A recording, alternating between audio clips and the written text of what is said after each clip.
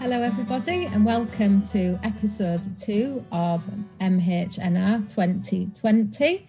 Tonight we are talking about physical interventions in mental health, and if you go onto the Facebook page you'll be able to look at the videos that we've uploaded in advance to give you some more info on the research that we'll be talking about this evening. However, we'll be covering that during the episode, so if you haven't had a chance to watch it, don't worry about it. I'm here with my colleague, as usual, Nikki Lambert, who'll be in the background tonight covering the social media. Few words about social media. We'll be running it the same as we do every week with MHTV. So if you're on Facebook, if you just head over to the Unite MHNA Facebook page and like the page, and it should appear on your live feed. There's a comments box there, and we'd love you to interact with those, ask any questions, comments, that kind of thing. You can also join us on Twitter. You can join us on both if you want to. But on Twitter, just to say that we'll be using a different hashtag to our usual MHTV one. So if you're on Twitter, if you follow MHNR 2020, Nikki will have her head down mostly tonight because she'll be looking at the social media feeds and feeding any questions in. So I'm going to hand over to Ben tonight, who's going to be presenting tonight's episode, and then we'll go over to our panellists to introduce themselves and say a little bit about the studies. Okay, Ben? Thanks, Vanessa. Hello, everybody. Thanks for tuning in live or in a catch-up recording, and welcome everybody to this second episode of MHNR 2020. Our theme this evening is physical interventions. My name's Ben Hannigan. I work at Cardiff University. I'm a mental health nursing academic there. I'm a member of the International Mental Health Nursing Research Conference Organising Committee, and until the end of this year, I'm chair of a group called Mental Health Nurse Academics UK. So I'm going to facilitate or chair this evening's discussion. What that means is, I think if everything goes to plan, you'll hear a whole lot less of me than you will of our esteemed panelists, Michael and Jackie. So that's me. Brilliant. Shall we go over to Michael? Do you just want to introduce yourself, Michael, and say a little bit about why you're here tonight, I guess, and the study? Yeah, so hi, everyone. My name's Michael Nash, and I'm a lecturer in mental health nursing in Trinity College in Dublin. And the study that I'm going to talk about was undertaken in an acute mental health unit in Barcelona in Spain. And myself and a colleague from Spain, Alonso, we've looked at the use of mechanical restraint for people in acute behavioral distress. And we were interested in mental health nurses' experiences post intervention, and that's what I'm going to present tonight on behalf of Alonso and myself. Yeah, it'd be great to hear. I was watching the video earlier, and obviously it's a Spanish study, but there's lots of implications, isn't there, in terms of restrictive practice in this country as well. So we'll look forward to that. And over to Jackie, if you'd like to introduce yourself and just say a few words. We'll come back to the study in more details shortly. Hello, I'm Jackie White. I work at the University of Hull. I'm a mental health nurse, academic. I actually lead mental health strategy for students at the university at the moment, so that's quite a big thing. And I'm going to talk about a systematic review that I've been doing with two other people, Steve Hemingway and Steve Louis from the University of Huddersfield. And we've been looking at obesity and the length of needles required to achieve penetration into muscle when you give an intramuscular injection. Yeah, it's really interesting, isn't it? Because it's not something that, certainly in my own practice that we were ever taught about, so it's really important, isn't it, that we're talking about this and thinking from a more skills-based perspective in mental health, because of course, things are changing, and particularly the focus on obesity is quite interesting, isn't it? Both in terms of mental health and the general population as well. Yeah, we haven't just got one pandemic at the moment. It's said we're in the middle of an obesity pandemic too.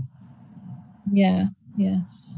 Okay, Ben, shall we come over to you then? Yeah, so we've done some theming of the abstracts that were submitted to MHNR 2020, and Michael and Jackie, we brought your two presentations in this discussion together under a theme of physical intervention, so doing things to the body, if you like.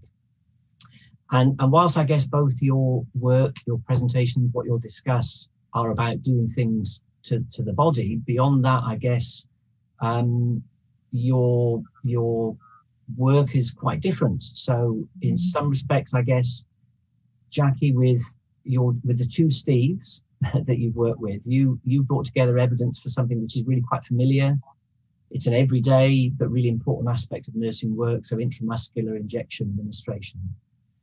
Michael, what you've explored is something which I'm going to guess is much less familiar, certainly to people working in or using mental health services in the UK at least. I mean, Vanessa, you made the point at the beginning in your introduction that, Michael, yours is a study which involved interviews with Spanish mental health nurses, talking about their experiences of mechanical restraint.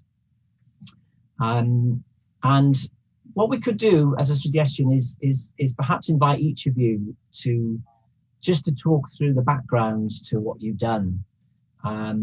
So Jackie, and then if we move from kind of background to the methods, what was it that you did in your studies, and then you could talk then about your findings, and then maybe something about the implications, what do nurses and others take away from your research.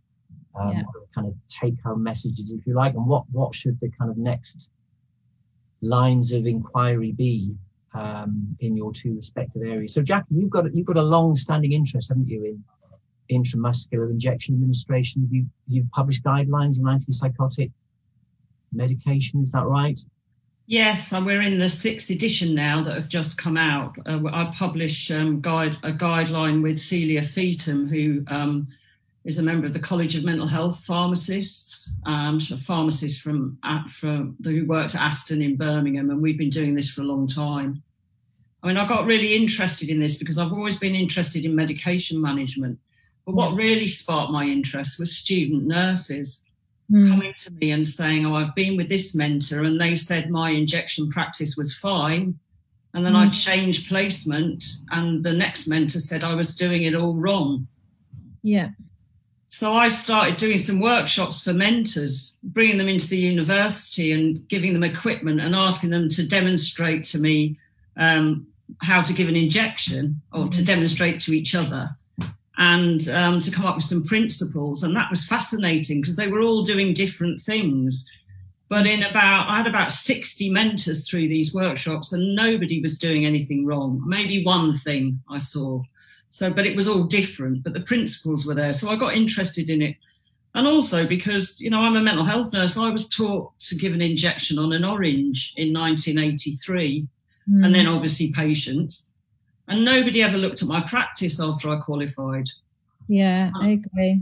Yeah, I think there's a lot of ritual practice in terms of injections. I was taught to use a green needle. I had no idea what a green needle was. Me too, yeah.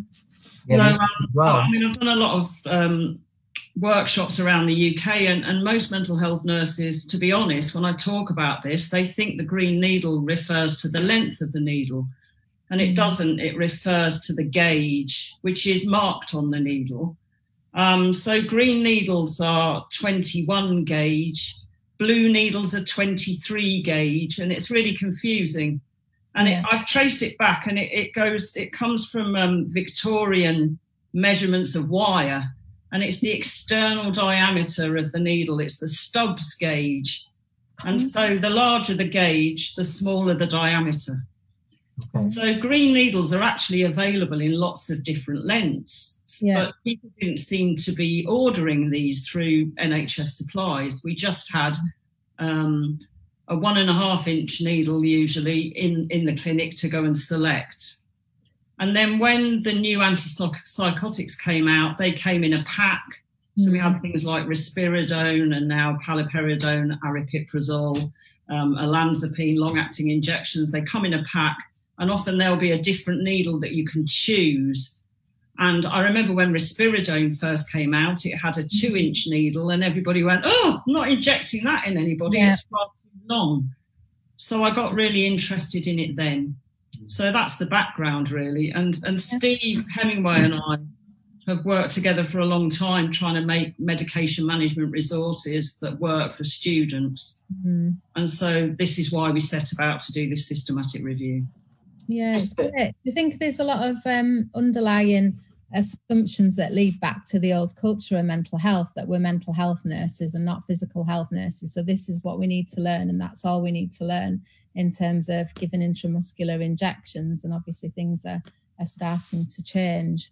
Because certainly, you know, when I did my training in the early 90s, there wasn't much emphasis at all. You know, you were shown how to give an intramuscular injection with a green needle or a blue one if somebody was underweight, as I was told when I did my training. And that was kind of the end of it until, like you say, some of the newer drugs came on the market and, you know, sort of made us question our skills and what we needed to know. And obviously a lot more emphasis now on physical health and mental health seems to be changing. Do you think that that's got any bearing on any of this? I think so. And I also think that this is all about our clinical judgment as mental health nurses. It's the one area where you just can't really have a checklist of things to do. I mean, there aren't areas, I don't think, in nursing where you can anyway. But that sort of drive to standardise and just to teach people and then they're somehow competent, when I really think you've got to look at the individual. And we know that obesity is increasing in the general population and certainly in people with a diagnosis of schizophrenia or bipolar disorder, the chances are they're going to be obese. Yeah. So we need to think about that. Otherwise, and it worries me, where is this in medication going? We've all felt granulomas that are like nodules. That's where the medication's in the fat and it's becoming encapsulated. Yeah. And also people could end up on really high doses of medication when it's actually down to the technique of how the injection's given in the first place, isn't it? Absolutely. And there's going to be variability. If one practitioner gives the medication 1 month and somebody else the following month, they've got different techniques, there'll be variation in, you know, what the person's receiving. And it doesn't just apply to long-acting antipsychotic injections. There's going to be a lot of interest in vaccination, and there already is with flu immunisation, but that these vaccines are given intramuscularly. Mm-hmm. There's also contraceptive injections. They're injected into the gluteal muscle, and if the technique's wrong there, maybe there's more risk of people becoming pregnant. But we don't know from the literature whether it actually impacts on these medications working, if we get them into the muscle or not. Yeah. Most studies are done in large numbers of people in America who are mostly obese. Mm. Wow. But it's so it's something it's a bit of a strange thing, I suppose, but I've been interested in it for some time. Yeah, no, it's great. And Ben, I think I can't say the word. Interrupted you before. Do you want to? There's a particular word, Jackie, that you use in your presentation, which was new to me. It's the word lumen. Yes. Well, this is it. The other thing is that the nursing textbooks are really interesting because they tend to all refer back to an opinion piece written in the 90s. So even the nursing textbooks will state that the gauge is the internal diameter of the needle. And the word for that is lumen. So obviously you have an external diameter and an internal diameter. And the reason why it's important to understand that what we're looking at is the external examiner is in some of in some of the products that we now use that come in packs, they have green needles. There's a green needle, but the internal diameter is much bigger, giving a thinner wall to that needle. Yeah. So if you drop that needle on the floor, you can't go and just pick out any green needle from the clinic. So but that's what the lumen is. It's the internal diameter. And clearly not all green needles are alike. Exactly. Yeah. Michael, how about you then? So Jackie's talking about doing things to the body. You have to touch somebody to give them an injection. There's hands to flesh, isn't there? You talk about physical interventions too, but a very different kind of physical contact. And in your presentation, your video presentation, it helps a lot that you've got you have a picture, a photograph, and it's a bed. I mean, people will see it and be shocked and surprised, actually. It's not something we're used to seeing in the UK, but in order that we know what we're talking about and what it is that the nurses in your study were talking about their experiences of, what is this thing, mechanical restraint? Right. If you imagine in the UK a seclusion room. So basically, it's a seclusion room, but instead of having maybe a mattress on the floor and everything fixed to walls, what we have is a gurney bed, a bed that you would see in an accident emergency department. And wrapped around the center of that would be a very large, thick leather belt. And the person would be restrained to the bed using the belt. And then there would be anklets and wristlets. And those would be, again, thick leather. And they would be maybe sheepskin lined in order to prevent chafing of the extremities or even the person engaging in self-harm. Because it's not, as you say, it's a very, very severe form of restrictive practice. And the reason why I felt exactly the same when I was listening to Alonso, my colleague who we did the study together, and he was presenting on the management of acute behavioral disturbance or violence and aggression. And he had a really nice presentation. But I noticed that seclusion wasn't mentioned in as one of the restrictive practices in the management of acute behavioral disturbance. So when I was speaking to him about it, he had never heard of it. So for us in the UK and Ireland, we would be quite aware and au fait with the use of seclusion and physical restraint as restrictive practices. Less so, I think, with mechanical restraint, even though in some it has been used. It is mandated under the Mental Health Acts, but the use wouldn't certainly not be as high as in Spain, because in Spain it would be used as an alternative to seclusion, because seclusion wouldn't necessarily exist. So the idea that we had was to look at nurses' experiences and then try to use that as a way of trying to change practice. Move away from mechanical restraint towards seclusion. But I had to explain to Alonso that that in the UK and Ireland, Australia, quite a few jurisdictions, we're actually trying to move away from seclusion. So I think it's just indicative that certain jurisdictions, the way in which mental health nursing practice is conducted may not be in some regards as advanced as others.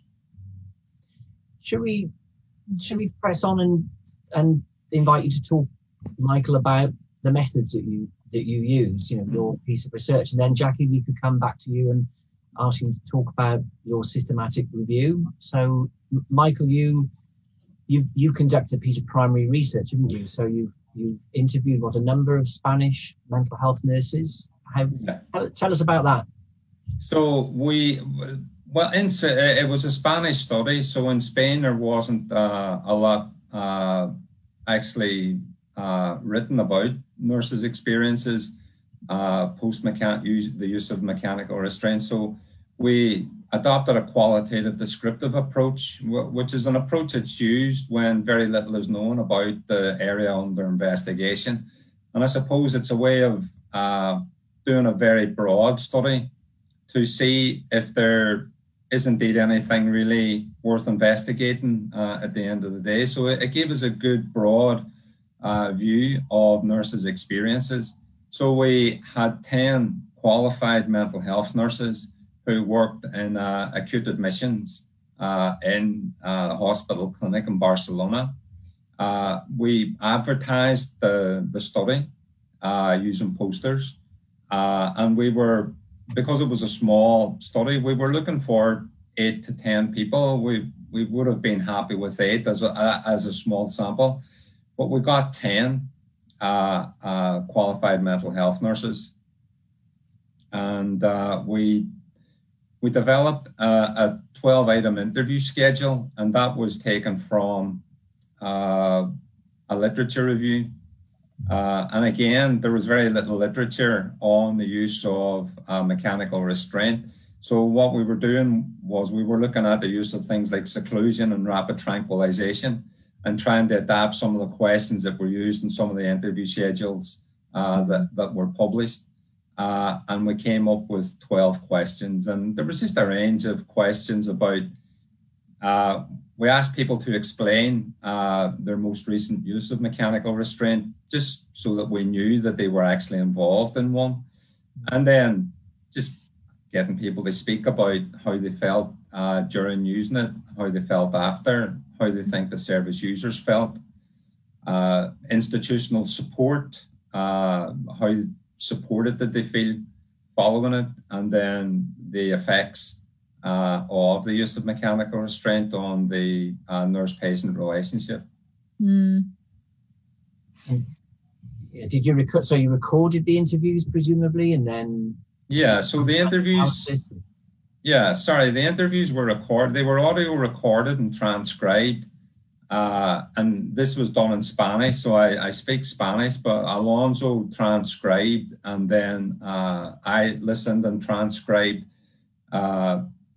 And I don't think the language barrier was very problematic.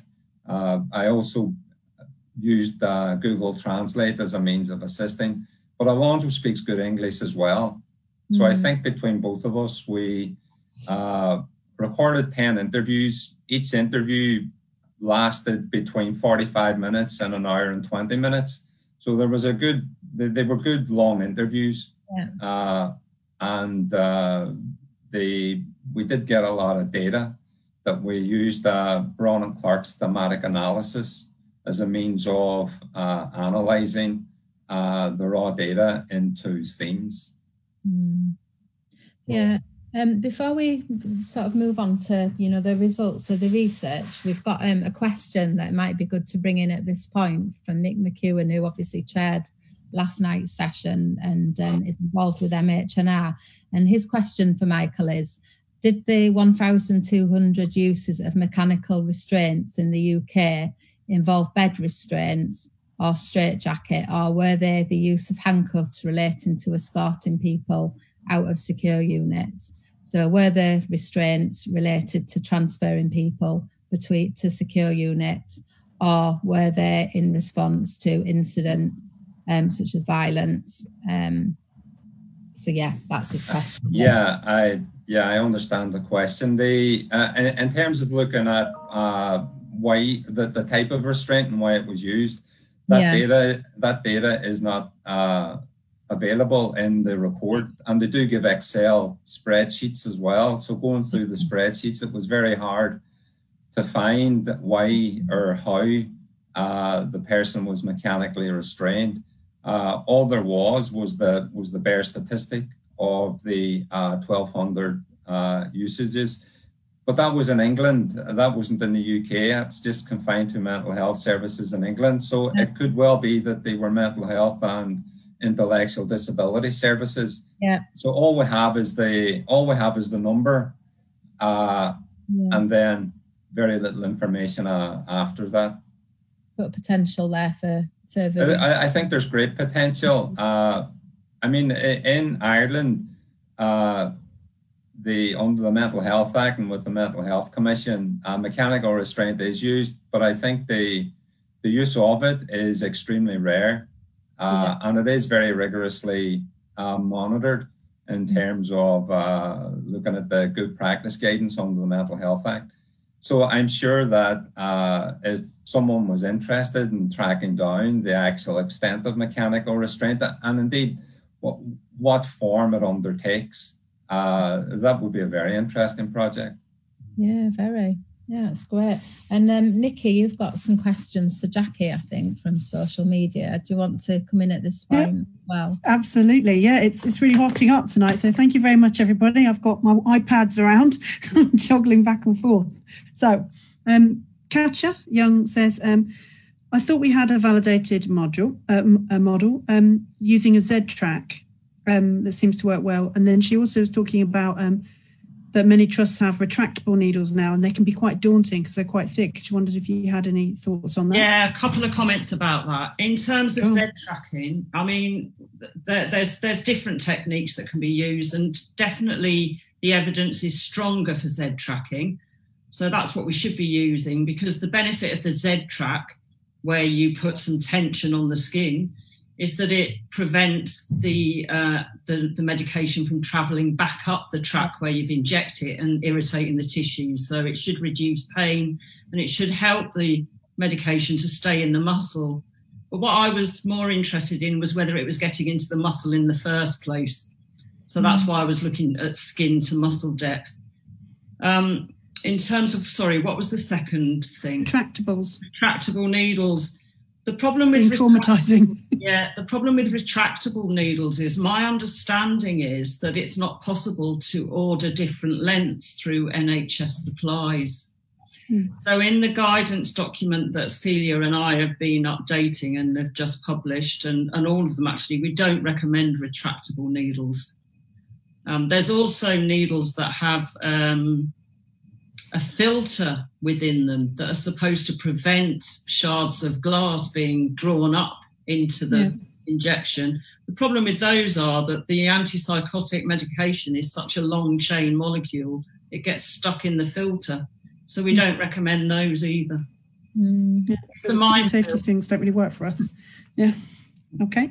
There's a comment here, Annie Cox from Michael, saying, thank you very much for your research. It's really important. We need to pull ourselves out of the dark ages. It's not really a question, more of a statement. Yeah. Very valid statement as well. There was a couple of students saying they didn't even realise that we did do mechanical restraint in this country. So I think that's really useful to clarify that as well. And then a couple more students saying how frightening injections are to give and to learn to give. And if you've got any advice on that, Jackie. Yeah, I mean, I remember meeting a third-year adult nurse who'd managed to avoid giving injections because she was needle phobic. I think it's about exposure. And that's quite a difficult thing now, because you might have to go to a number of placements before you get exposure to giving enough injections. So if there are any clinics happening, that would be my advice. It's about exposure to gain confidence, like with most things. Yeah. Thank you very much, Vanessa and Ben. I'll hand back over to you. Thank you. Ben, should we come over to you now? Yeah. Okay. So, Michael, you conducted a primary research study, haven't you? You and Alonso have interviewed 10 mental health nurses working in Barcelona. Jackie, yours is a different kind of study, isn't it? You've done something called a systematic review. Is that right? Yes. So, yes, a systematic review is really when you design almost the perfect study and then to answer your question, and then you go out to try and find out where the evidence is. Is there any evidence to answer this question? So we were interested in skin to muscle depth and also obesity status. And it caused us some problems. I think it's often the case with systematic reviews that you have to keep coming back to make sure that what you're looking at is actually what you set out to look at. So we looked for anything where the distance from skin to muscle penetration had been measured. And that might have been done in a variety of ways, ultrasound, CT scans, MRI scans. Most of this research isn't conducted by nurses, it's radiographers or sonographers and people like this who do the research. And we also needed to make sure that obesity status had been reported. So whether that using, I'd like to say a reliable and valid measure. The best measures we have are body mass index and hip to waist ratio. And those were the methods that we used in the papers we identified. And we went much broader than just looking for to relate it to antipsychotics. People were doing this research because they were interested in vaccines, immunisation. But we looked at any study where the surface of the skin to the muscle had been measured by a medical test. Yeah. That's what we look for. That's what we set out to look for. And where obesity status had been reported in the subjects of that study. So is the world full of studies like this? Were you completely inundated with? No. Research? No. No. We identified 13 studies, and one of those was there were 2 studies carried out by the same group, who was the only studies actually that had nurses involved. So there were only 13 in total. So that's 13 studies in the English language published anywhere in the world? Yes, and where the subjects were 18 or over, because we wanted to exclude children and adolescents, because particularly adolescents have different distribution of body fat. Yeah. And were these, so when you looked at your 13 studies, were they all similar, or were they quite different? No, they were all quite different. They'd used different methods for the medical test, although the most common one was ultrasound. They'd used different methods to measure the distance. They'd used lasers, or they'd used digital calipers, or somebody had got a picture out of the machine and used a ruler on it. So there were different ways of measuring it. Yeah. And they'd been conducted in the UK, in the USA, Turkey, in different countries. They were all quite different. And that meant that we couldn't really pool everything together. If we could have pulled everything together, we could have perhaps come up with a meta-analysis of what the mean distance is and whether it's different in people with different obesity status, but we couldn't do that. Yeah, interesting. Well, I'm conscious that we've only got 15 minutes left. We seem to be flying through this tonight. So I wanted to just, if it's all right with you, Ben, come over to Nikki, because I know she's got some more questions, and then I think we maybe need to talk about the results and some of the implications. Yeah, so Nikki, do you want to? It's lovely. Everyone seems to be splitting their questions between you two guys, so both of you get ready. Yeah, there's a lot of student anxiety, I would say, about injections coming through, which I completely get. When trying to gain depth for an IM depot injection, how common is it to hit a bone, or is that just a student nurse horror story? I think this is quite, it's uncommon. I think it's about the anxiety. I've never hit a bone. I have accidentally injected myself when giving a demonstration, but that's another story. That's the sort of thing lecturers do when they're trying to be clever and show off, I guess. Yeah. So particularly in the current crisis, a lot of the people that we see, somebody has described on Twitter rather beautifully as plump derrieres, but we're going to continue to call it the obesity crisis. Yes. Yeah. Mick, would be really interested to hear more about your work. If I go back to your presentation, is your paper cited there so I can read more about it? There's so much opportunity to learn from research. That's Huddersfield Mental Health Nurses, such an important part of nurse and nurse training. So thank you very much, guys, for that. Did you want to say anything about how people can find out more about your findings, Michael?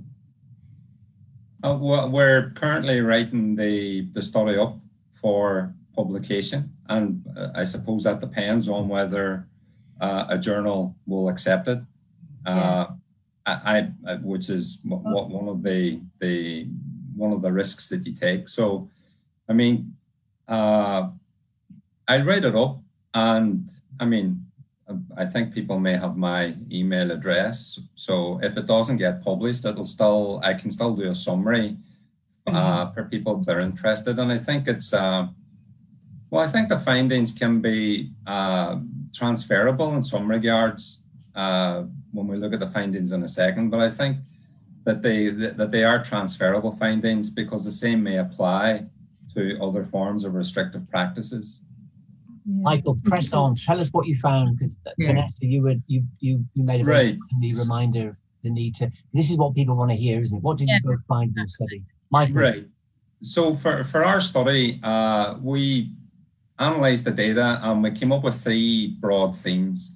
And the first theme the major theme that we had was that of what we term symmetrical trauma. So when we asked the mental health nurses how they felt, we were able to sort of characterize that those feelings in a scale. So, but it's not meant to be a quantitative scale with factors and stuff like that. It's just to characterize the emotions and the feelings. So we went from 1, which was bad, 2, impotent, 3, very distressed, 4, dire, and 5, totally traumatized. So even though the intervention is mandated and it is, in inverted commas, it's legal to use, that did not make it any more palatable for the nurses that had to use it. So then we asked the nurses, well, so you feel like that, how do you think the service user feels? And they used exactly the same words for the service users. So they felt that the service users felt bad up to totally traumatized. Yeah. So there was a symmetrical aspect to the trauma that was experienced. And we thought it showed a great deal of compassion and empathy for the workers who have to use these types of, very paternal, as someone said in the comments, a dark age practice. Mm-hmm. Our second theme was moral injury. So a moral injury is basically a harm that's been done to someone's sense of personal values. So we thought that from this symmetrical trauma and the prejudicial effects of using an intervention, but maybe because people are nurses and their primary motivation is to care for people, that using interventions that are totally contrary to what we're primarily there for caused a really big moral injury. People felt very distressed with that. So moral injury was the second theme. And I don't think it's surprising that the third theme was broken trust in terms of the effects on the nurse-patient relationship. The trust was, we wouldn't characterize it as irreparably damaged. In some cases, it came very, very close. And people felt that there was a very, very big distance between the service user and the nurse or even the team, because people may have come from other wards to assist. And so trust was very badly damaged. So there was a moral injury, and then a fallout from that there was that the trust was broken. I think those findings are really powerful. And people have to see your presentation, actually. For people who haven't, and yours as well, Jackie, people who haven't had a chance to see your individual video presentations ahead of this discussion, it's really important that people do so, I think. Share that again on the social media, and you can access it on Facebook as well, but we'll share the link as well on Twitter for people who've missed the presentation. I just wanted to say that even though it was with mechanical restraint, I still think with using any type of restrictive practice, especially for students and student nurses there who may not participate in it, but a moral injury, by definition, is you do not have to be a participant. You could be a witness or a bystander. So even if you're witnessing something happening, there's still a trauma that can be attached to that. So this mechanical restraint is quite grave, but rapid tranquilization, physical restraint, and seclusion can give mental health nurses a moral injury as well. Jackie, what did you find in your systematic review? What we all found that in all 13 studies that we identified, there was a correlation between obesity and the distance from the surface of the skin to the muscle. And really importantly, in the gluteal site, so that's the dorsogluteal site in the bottom that we most often use in the UK, and the thigh site, which is the same muscle, you just approach it from the side. In women, it exceeded 37 millimetres, and the green needle that all of us were taught to use was usually 1.5 inches, which is about 38 millimetres. So it's unlikely in women that these injections are getting into the muscle unless we use a 2-inch needle. Wow. So that's what we found. And also the deltoid and vastus lateralis site. So this is the deltoid is in the arm, and the vastus lateralis is the outer aspect of the thigh. And in both those sites, the injection, the distance to muscle was not as related to the obesity. So you're more likely to get it into the muscle if you use those sites, if the medication license allows you to use those sites, and they don't all allow that. Did you just say it was the results were with women? Yeah. Yeah. It's particularly with women. If a woman is obese or overweight, we should be using a 2-inch needle if we're using that gluteal site. And if they're overweight or obese, we should be making sure that we use a long enough needle, even in the deltoid. The advantage of the deltoid is you can often see the extent of the fat pad. It's like a triangle and you can see it. And so you're more likely to be able to make a judgment.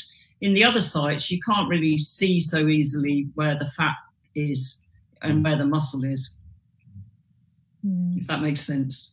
Yeah, definitely. It's really important, really significant, isn't it? So I think, one of the key things I think is to make sure that there are a range of needle lengths available in the clinic if you're able to select one for the type of injection that we're using. And this also might have implications for other types of nursing practice. So there's been quite a bit of concern about auto-injectors for anaphylaxis. There was that case of a girl on a plane who died, unfortunately, Natasha. And I think the coroner thought that the needle length was related to that.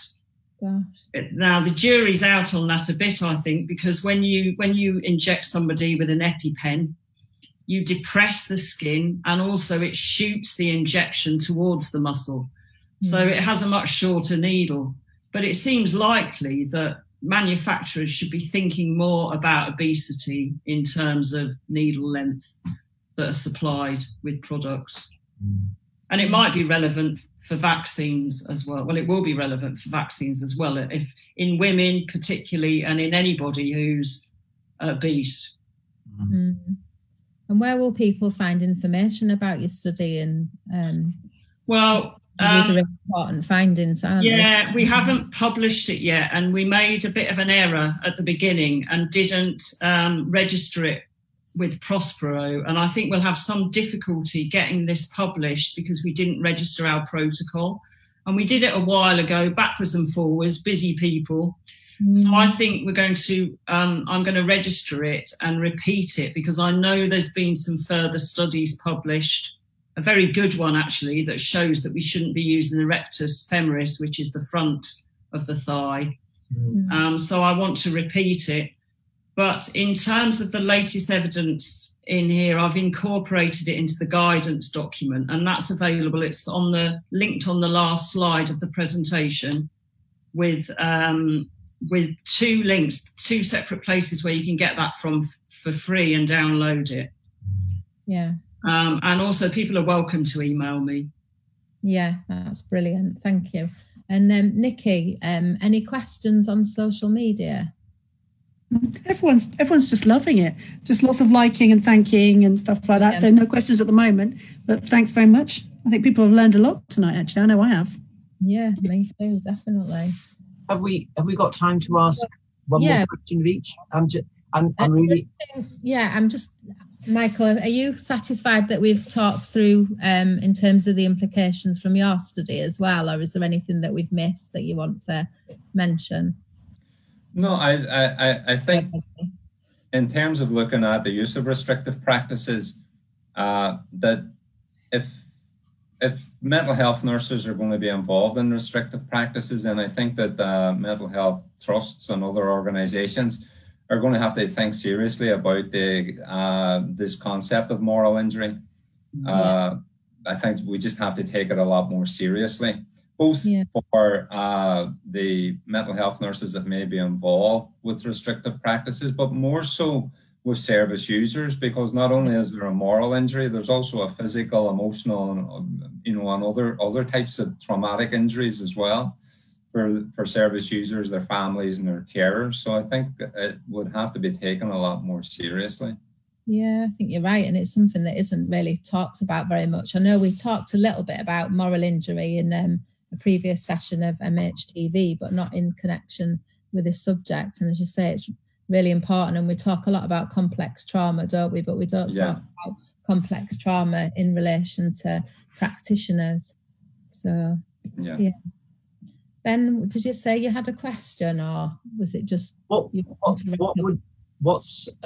be a really important next research study for both of you? If this was a program of research, what Jackie, for you, is the next most important study that has to be asked, and Michael, what's the next most important study for you? I mean, I'm interested in changing practice, so I think it would be some sort of, dare I say it, should I want to do one again, cluster randomised control trial where you educate nurses about this and then try and measure whether there's a difference in patients' outcomes. But I think that would be very complex, because nobody has demonstrated if you inject into fat as opposed to muscle, if it's actually detrimental in terms of the medication. Okay. But that's the honest answer. One of the studies they did this, they taught, we didn't look at that because we were just looking at the depth, but they did try and implement guidelines to see if it improved the injection getting into the muscle. So more of that sort of research, I think. Yeah, interventional research. Yes. Yeah. And I think the pharmaceutical industry should pay more attention to the differentiation of people with obesity in their trials. Yeah, definitely. And Michael, for you, what would be your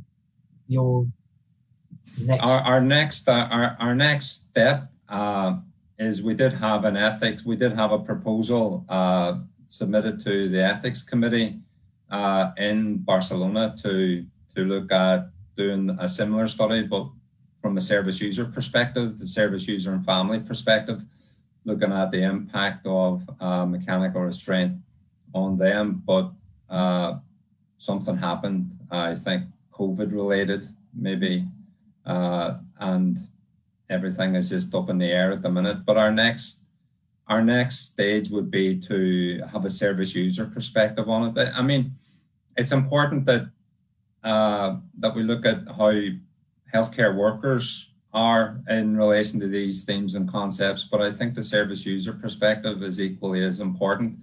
The only inhibitor may be that it may be too traumatic for service users to talk about, and that may be a barrier in terms of seeking ethical approval, because if the ethics committee deems it to be maybe a little bit harmful, then that would be one of the things we'll just have to wait and see. But yeah, getting service users' perspectives would be very important. I think that's really interesting to hear, and certainly when I was looking at your presentation and hearing you talk today, where one of the questions that you asked your nurse participants was what did they think about service users' experiences, it absolutely occurred to me to do what you're suggesting, to ask people. But you're quite right to mention all the ethical considerations that would attend to that. But that seemed to be, to me, to be a next line of inquiry for sure. Yeah.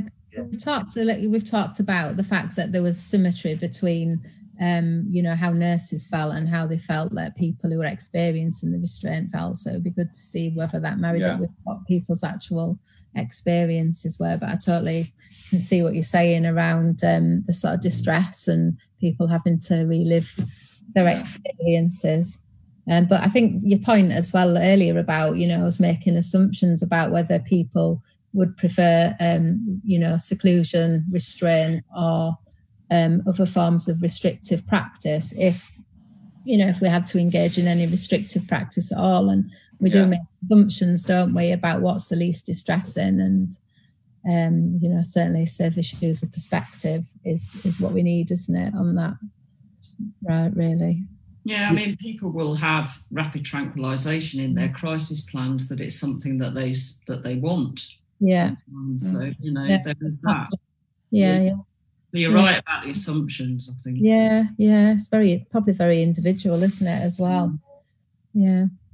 Okay, so I'm conscious we're coming to the end. In fact, we're running over a little bit because we've had such a detailed discussion, which is great. I wondered if we should just go around with any final thoughts from everybody, just to make sure everyone's had opportunity to say what they want to say tonight. So just looking on my screen and the order on my screen, should we start with Michael? Is there any sort of final take-home comments that you want to make before we wrap up? No, I think when as mental health nurses, when we get involved in restrictive practices, I think there's always going to be a challenge about rebuilding and restoring trust. And I think that's going to be a continuing challenge for mental health nurses in terms of the nurse-patient relationship. Yeah, absolutely. And then Jackie?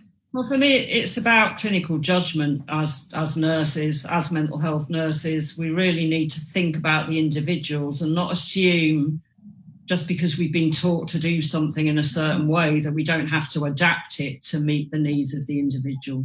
So my take-home message is making sure that we're not just following a ritual, that we look at the person before we select the needle for them. Yeah, that's great. And Nikki, and then I'll come over to Ben. Any final thoughts from you? I can't type and talk at the same time. Yeah. Thank you so much to everyone who has joined in on social media, though. It's been a really lovely thing, and everyone's been answering each other, and it's been really great across the platform. So thank you very much for that, guys. Okay, and Ben, from yourself, and also I wondered if you wanted to say a few words about tomorrow and what we've got in store. So I'm going to begin by, in fact, this is all I'm going to say about tonight. I want to thank you, Michael. I want to thank you, Jackie, for talking about things actually I know nothing about. I've learned a lot actually through being part of this discussion. And by the sounds of what, Nikki, you've been saying, monitoring social media, a lot of other people have found this really important and interesting. I've learned a lot too. So big thanks to you both for taking part today. Shall I say a little bit about tomorrow? Yeah. So we're on to episode 3 tomorrow, and we've got episode 3 and episode 4 actually tomorrow. Yeah. MHNR 2020. So between 6:30 and 7 o'clock tomorrow, we have me in conversation with Russell Ashmore. So for people who don't know Russell, he is the International Mental Health Nursing Research Conference historian. So we're going to have a discussion. I think Russell has been to every conference ever, every MHNR and NPNR, Network for Psychiatric Nursing Research Conference that there's ever been. So that'll be a really good conversation. I think he's got every book of abstracts from every conference too. Mm-hmm. And then we meet again at 7:30, between 7:30 and 8:30. Michael, you're back with us again, aren't you? Yeah, I think so, yeah. And you're talking about mental health awareness and training needs of Irish primary school teachers? That's correct, yeah. Oh, interesting. We have a children and young people's mental health theme.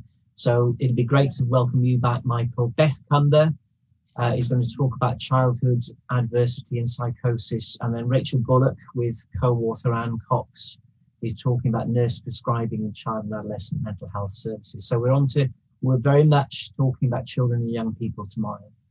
Brilliant. Thank you. Okay, well, I think we'll leave it there, and thank you very much, both of you. It's been absolutely fascinating, and I've felt quite stunned into silence at times listening to you. I mean, learned so much, and be great to kind of follow the journey and just keep up to date really with any future developments. And it's just great, isn't it? I mean, just having this opportunity to bring this online this year, I think is fantastic, to kind of widen the audience and allow mental health nurses and whoever else is interested out there to listen. So we'd encourage you all, if you're listening to us tonight, to stay tuned and join us tomorrow. And we're here all week and next week as well. Okay, that's it from me. Thank you and good night, everybody.